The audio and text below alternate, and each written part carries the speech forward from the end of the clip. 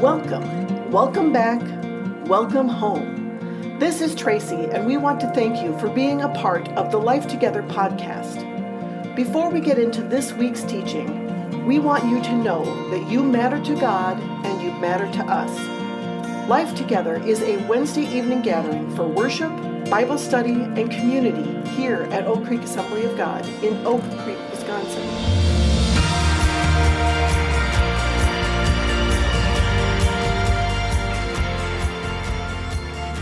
So when I was a child, this is how I learned the story of Jonah. There was a man named Jonah, and he was a prophet. And because he was a prophet, it meant that he was a good guy. And so God called this good guy named Jonah, and he told him to go preach to Nineveh. The people in Nineveh, they were evil, wicked sinners, and so the people in Nineveh were evil. Jonah was scared of the evil people, and so Jonah got in a boat going far away. Big storm comes along, Jonah's thrown overboard. He spends 3 nights in the belly of a large fish. The fish then vomits him up, which was my favorite part as a 6-year-old, onto the land. Jonah then goes to Nineveh. He preaches the word of God, and then everyone gets saved, and everything's wonderful and beautiful. That's how I learned the story of Jonah. Now, if you have ever had someone tell you this story in the way that I just described, and you weren't 6 at the time, I want to tell you that you've learned 2 things about that person who told you the story. First of all, they probably grew up in church too. And secondly, they probably have never actually read the book of Jonah. So that's what we're going to do. We're going to actually read the book of Jonah. And when you walk through this with me, you're going to find out that the book of Jonah has a lot of serious contradictions with the story that you just saw. It's not the same. Now, I am a total fan of editing certain Bible stories for the sake of a 6-year-old. It is the right thing to do. There are things in the Bible that are too deep and complex for a 6-year-old, but as we move past that point, we find the Bible has a lot of wonderfully complex narratives that can build us deeper in our understanding of Christ, deeper in our walk with God, and it's time for us to do that. And so I am looking forward to this series. Mandy mentioned that she and Tonto are going to join me in preaching in this series. We've been talking about this, praying about this. You know, one thing that's been on my heart going into this is if God had a really tough time getting Jonah's attention, I pray that he will have a very easy time getting our attention. And that as we lean into the story, we can find out, why is this story in the Bible? And what is it that God would say to us through the story today? Can we pray as we get started? Father, I love you. I thank you that you have left us with your word. I thank you that every single part of this word is divine and it is Holy Spirit inspired, that there was a God intention to every part of the Bible. And as we learn more about your scripture, we learn more about your character. I pray that as we walk into this new story, that you would be our usher and guide us through each step that we take. I pray that your name would be glorified by our attitude and by the way that we receive your word. In the name of Jesus we pray. Amen. So the first question is obvious, and the question is who is Jonah? And the best answer to this question is not found in the book of Jonah, but it's actually found in the one other time that we hear Jonah's name in the Old Testament. You may not know this, but outside of the book of Jonah, there is only one other verse in the Old Testament that mentions this man, and that verse is found in 2 Kings chapter 14. 2 Kings is a book that goes through all of these stories of Israel's history. And in these stories, there's one verse that mentions this man named Jonah. Let's read about this and let's see what we can learn about this guy before we start reading his story. 2 Kings 14:25 says, Jeroboam II recovered the territories of Israel between Lebo-Hamath and the Dead Sea, just as the Lord, the God of Israel, had promised through Jonah, son of Amittai, the prophet from Gath-Hepher. So what do we see here? Well, we see that there's this man named Jonah and that he is a prophet. So prophet of God, we assume that Jonah is a good person. But there's more that we can learn by looking at the other people and places that are in this same verse. So let's explore a little bit. So Jeroboam II, who is this guy? Well, this guy was the king of Israel during the time of Jonah. Something interesting that we know about Jeroboam is we know that he was an evil king. The reason we know this is because it says so in the verse right before this verse. So let's hop there real quick. So in verse 24, it says Jeroboam II did what was evil in the Lord's sight. So Jonah is the prophet to an evil king. So what kind of evil things did Jeroboam do? Well, during Jeroboam's reign, he filled Israel with false temples and false gods. If you remember when the children of Israel got condemned for building a golden calf at Mount Sinai, well, hundreds of years later, the evil king Jeroboam is building golden calves again. So this was very detestable to God, and yet Jonah, the prophet of God, comes to this evil king, and he gives the evil king good news.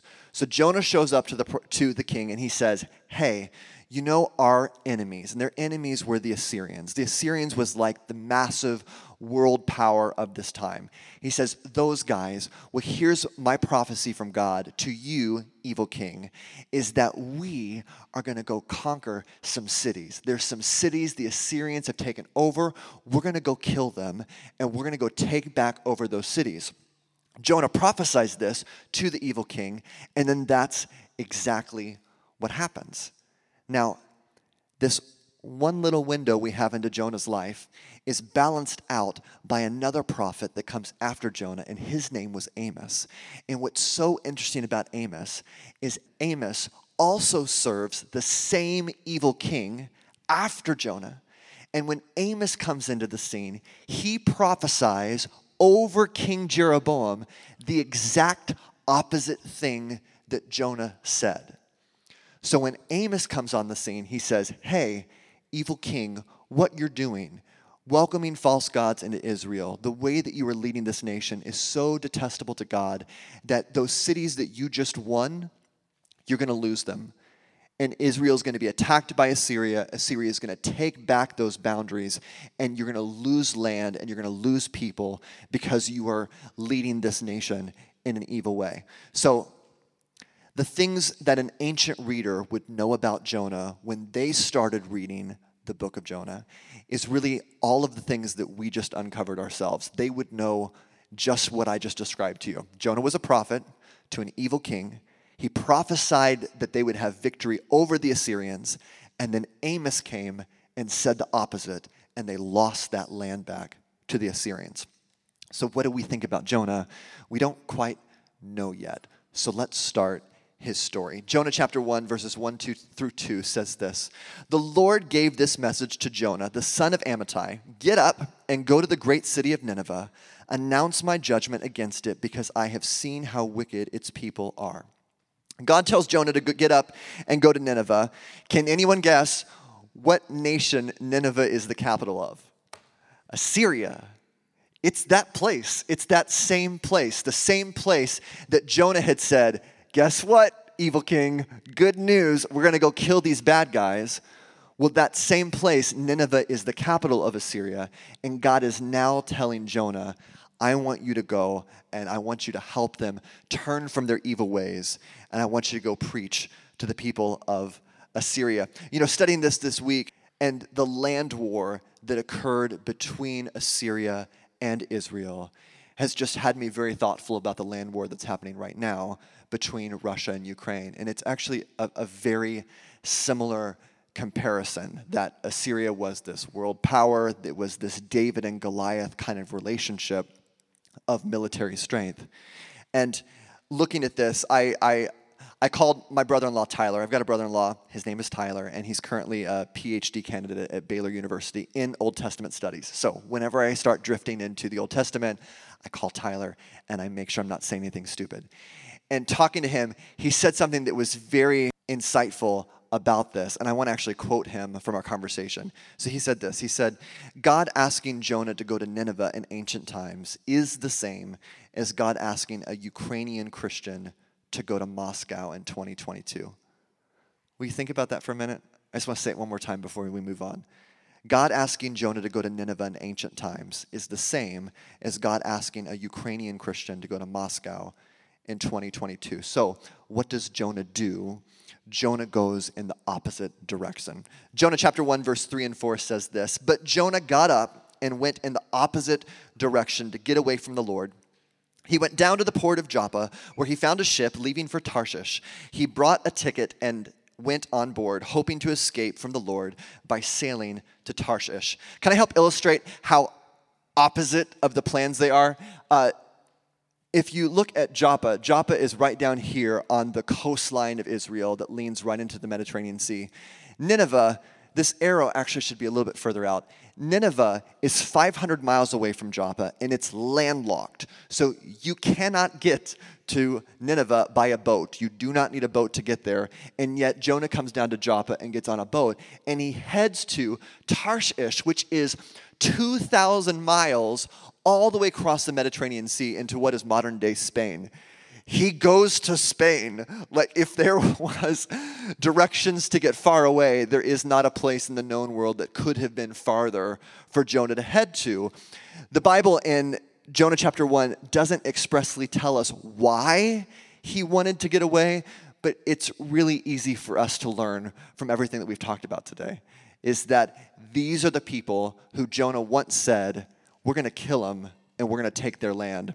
And now the plan has shifted. Jonah is not scared of going to Nineveh. Jonah is scared that God is going to show mercy on Nineveh.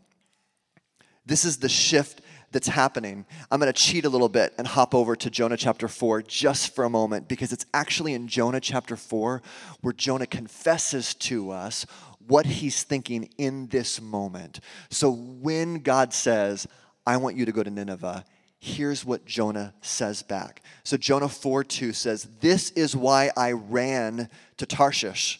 I knew that you are merciful and compassionate God, slow to get angry and filled with unfailing love. You are eager to turn back from destroying people." Jonah did not want God to turn back from destroying the Assyrians. I'm going to say this carefully, but I want you to think about it. If in the last few months you have prayed for God to kill Vladimir Putin or Russian soldiers, there might be a little bit of Jonah in you. There might be a little bit of Jonah in us.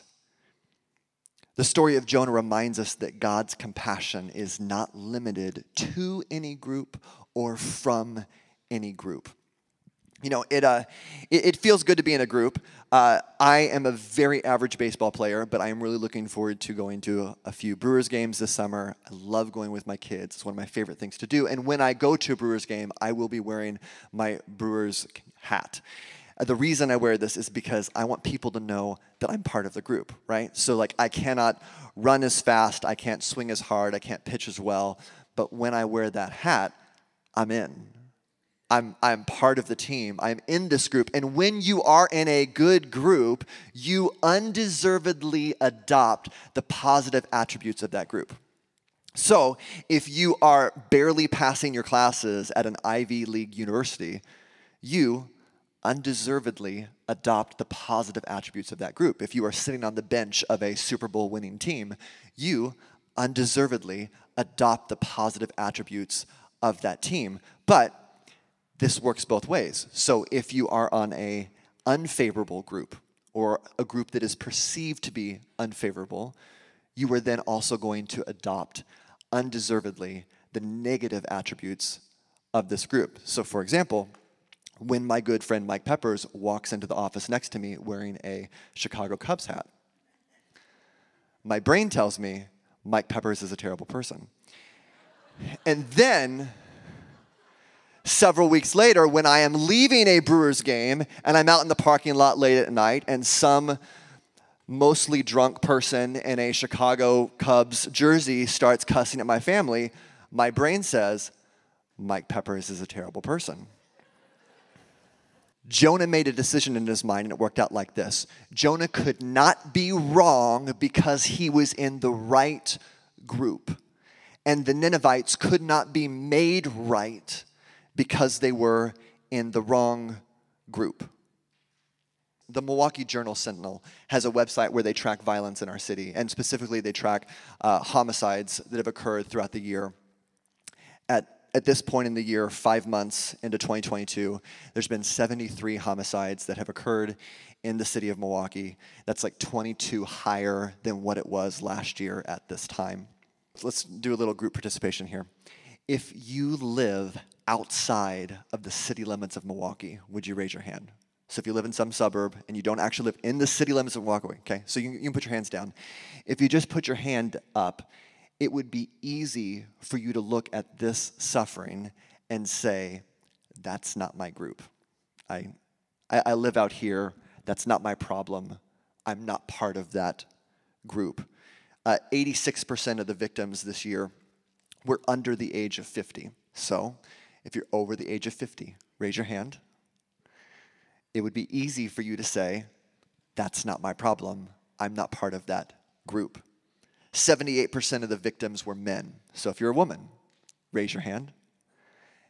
It would be easy for you to say, this isn't my problem. I'm not part of that group.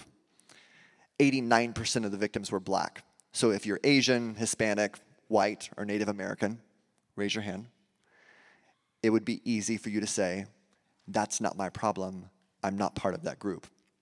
But if you're in this room and you do live inside the city limits of Milwaukee, and if you are under 50, and if you are a man, and if you are black, it can feel like the whole room just took 3 steps back away from you.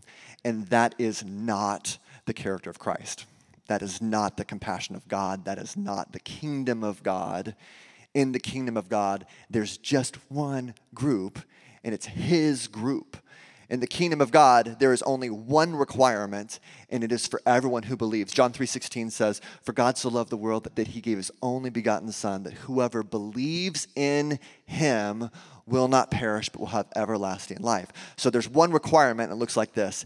Anyone who believes is in. And who's invited? Everyone's invited.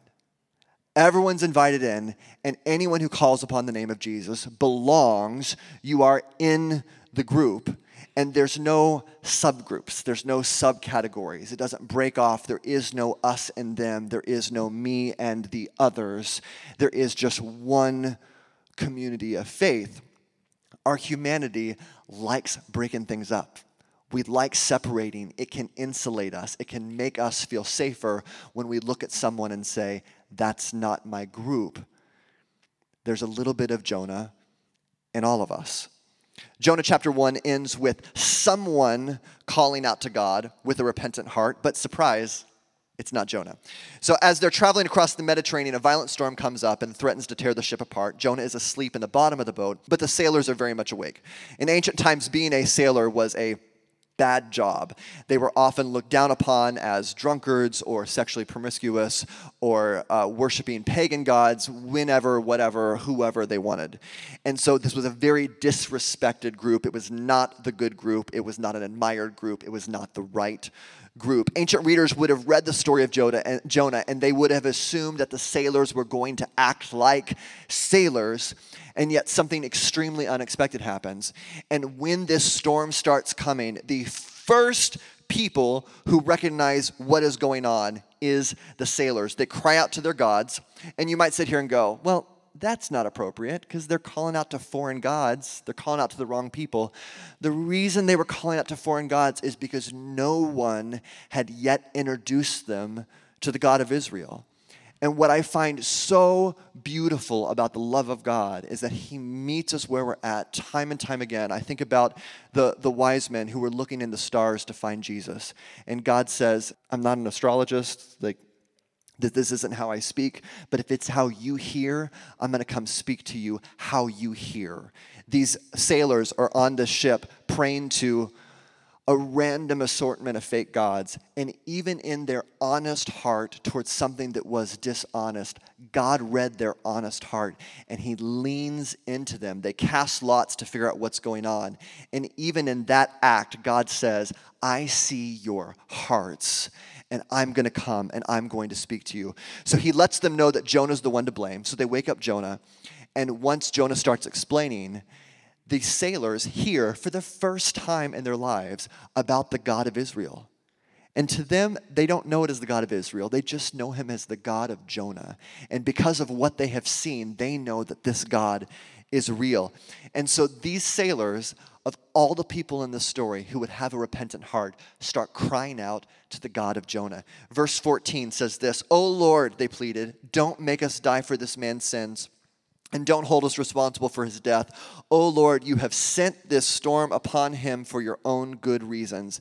If this moment occurred in 2022, what would happen is I would immediately start playing keys, and then Pastor Brooke would start bringing an altar call, and like all of these like hairy, stinky sailors would start walking to the front of the church and call upon the name of Jesus.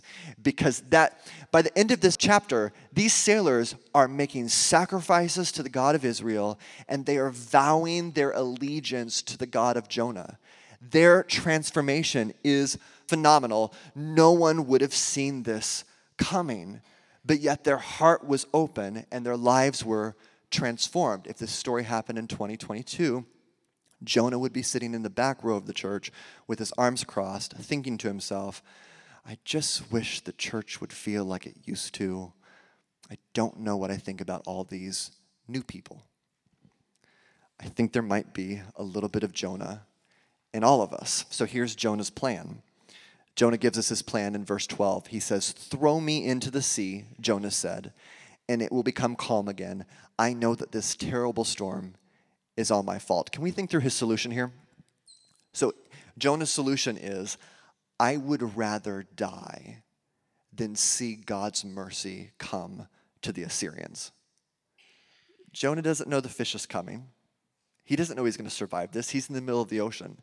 He could have said, "Hey guys, I made a mistake. Let's turn this boat around. We're going to go to Nineveh just like God said." That was an option on the table. It's not the option that he chose. He said, "This is it. I'm not going there. I'm going to spare your lives and just kill me now. And let's call this closed." We're going to have a very interesting 5 weeks with Jonah, and I'm going to warn you in advance. By the time we're done, you're probably not going to like him. But that's kind of the point. Bible scholars refer to Jonah as an anti-hero, meaning that he does all of the steps wrong, but in his wrong steps, he can teach us how to make right steps. And so what would be very unproductive for us is if we worked through 5 weeks of Jonah and all we do is sit here and go, "What a bad guy. I'm so thankful that I'm nothing like him and that I'm so much better than that guy, and I would never make any of the same judgments or mistakes that he made." There's a little bit of Jonah inside of all of us. And here's what the path looks like for those who have an earnest heart that are reading through the story of Jonah. If we can find a little bit of Jonah in us, we can repent and we can embody the compassion of God like never before. That's my desire for you. That's my desire for me. Is that in Jonah, we're going to see a man who is very uncompassionate. But if God can use this story to light up some things inside of me, to help me notice some things maybe that have gone unnoticed in my motivations, that there can be a transformative work in my heart. If we can find a little bit of Jonah in us, we can repent and we can embody the compassion of God like never before. If God had a difficult time getting Jonah's attention, I'm going to pray that he has a very easy time getting ours. Let's pray. Holy Spirit, I pray that you would be working with us tonight. I pray that in the grooves, the ins and outs of this conversation, that you would be working on our behalf. I pray that in the tough moments that you would allow us to be in tune with your Spirit. I pray that you would help none of us to leave this room with a self-righteous mindset. I pray that you would allow your humility to rest inside each one of us, and that we would allow your word to move us. I pray that as we walk through this story together, I pray that you would allow us to deepen our compassion. Allow us to deepen our relationship with you, that we would be able to display the compassion of God in our city, in our homes, in our nation, in our workplaces, and in our schools. We need your help. We need your wisdom in our lives, and we pray, God, that you would do that with us tonight. In the name of Jesus, we pray. Amen.